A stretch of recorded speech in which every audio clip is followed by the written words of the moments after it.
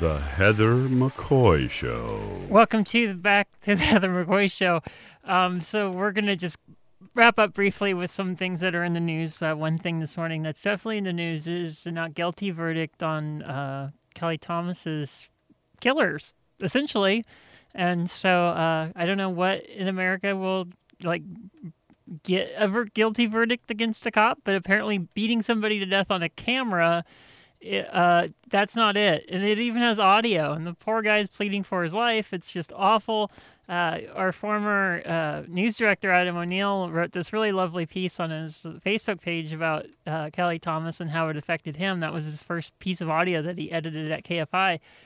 And it's just incredible that he was not found guilty, and the two officers were not found guilty, and it's amazing that the other officers involved with it weren't, charged with association with the whole thing, because it was a criminal act. And there's all sorts of things going around Twitter saying, "Oh, let's boycott the slide bar," and then I just threw my hat in and I wrote "Lit Sucks," who are the people that own the slide bar. Anyways, yeah, the slide bar used to actually be a really cool coffee house called the Hub way back when, and it played these little indie bands that never really went far in their careers, but it was a really cool setting, and the guys from Lit turned it into some kind of bro bar, and I don't even know if the slide bar's around or not anymore. I don't even care.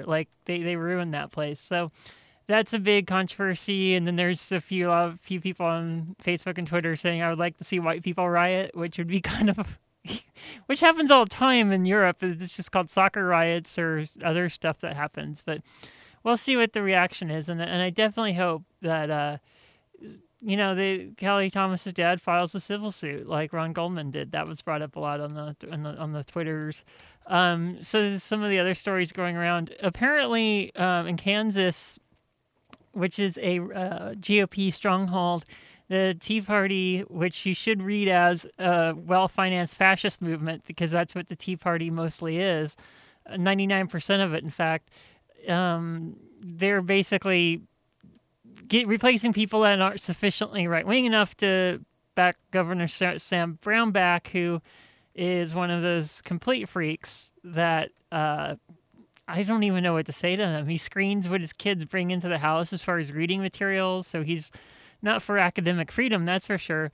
And so he's just a fruitcake, and he's just a freak. And so he's going to be cutting some more. His budget is going to be cutting public education, which most states have as a constitutional right to a good public education.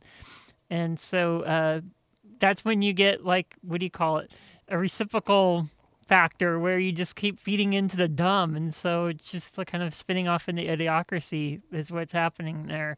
And it's really too bad, honestly. But that's what happens when you have decisions like Citizen United, right? So you just spin off into the dumb, like the Orange County jurors that didn't find the two defendants not guilty. So anyways, beyond that, so this is breaking news, actually. TMZ is reporting that patrol cars have descended on Justin Bieber's house a couple minutes ago. They're executing a search warrant in connection with... Is he a meth dealer? I mean, is it something amazingly scandalous? No, it's an egg throwing incident, which is completely why are they even investigating this? This is like when school people or what do you call it? School officials seek out the DA to bring charges for a schoolyard fight. It's just they threw eggs. I mean, he's 19 or whatever, and he doesn't seem to be mature enough to handle much of anything. Why are you making this a criminal case? It really shouldn't be. I mean, and apparently it's a felony, which it's a felony search warrant. And they're looking for anything that's evident to the egg incident. So they're looking for half-open container or half-used containers of eggs. That's what the LAPD is currently looking for in Justin Bieber's house. Good God. This is over-policing. Over-policing completely. And then there's the ice skating controversy where Ashley Wagner is white and she has a brand and she's won a bunch of international competitions, and the Asian girl that actually did a harder performance was actually third, but got picked, was not picked for the alternate for the U.S. women's ice skating team. That sucks. I mean, yeah, I think the Olympics are just kind of they're really hard to watch, especially with how NBC frames everything as like, oh, this is an athlete you want to care about. And so you just see constant images of Apollo Ono, Michael Phelps, Lindsey Vonn, which isn't a bad thing because she looks really good in a cat suit. But, well, she's hurt. So they're kind of down to who can we prop up next to be this amazing person that you'll care about. And we'll have a spin-off TV show on NBC, all that other crap. So anyways, Claudia is up next. She has Ask a Leader. I don't know what she's going to be asking a leader, but she's definitely going to be asking a leader. And then George is going to she's going to be asking two leaders. Or is that just a peace sign? Oh, that both. Okay. Well, at least there wasn't one leader with the middle finger. That's good. So anyways, George will be up next to me with music with George Had a Hat. I'll be here 6 o'clock at night from 8 o'clock doing the Ray Trace cooking accident.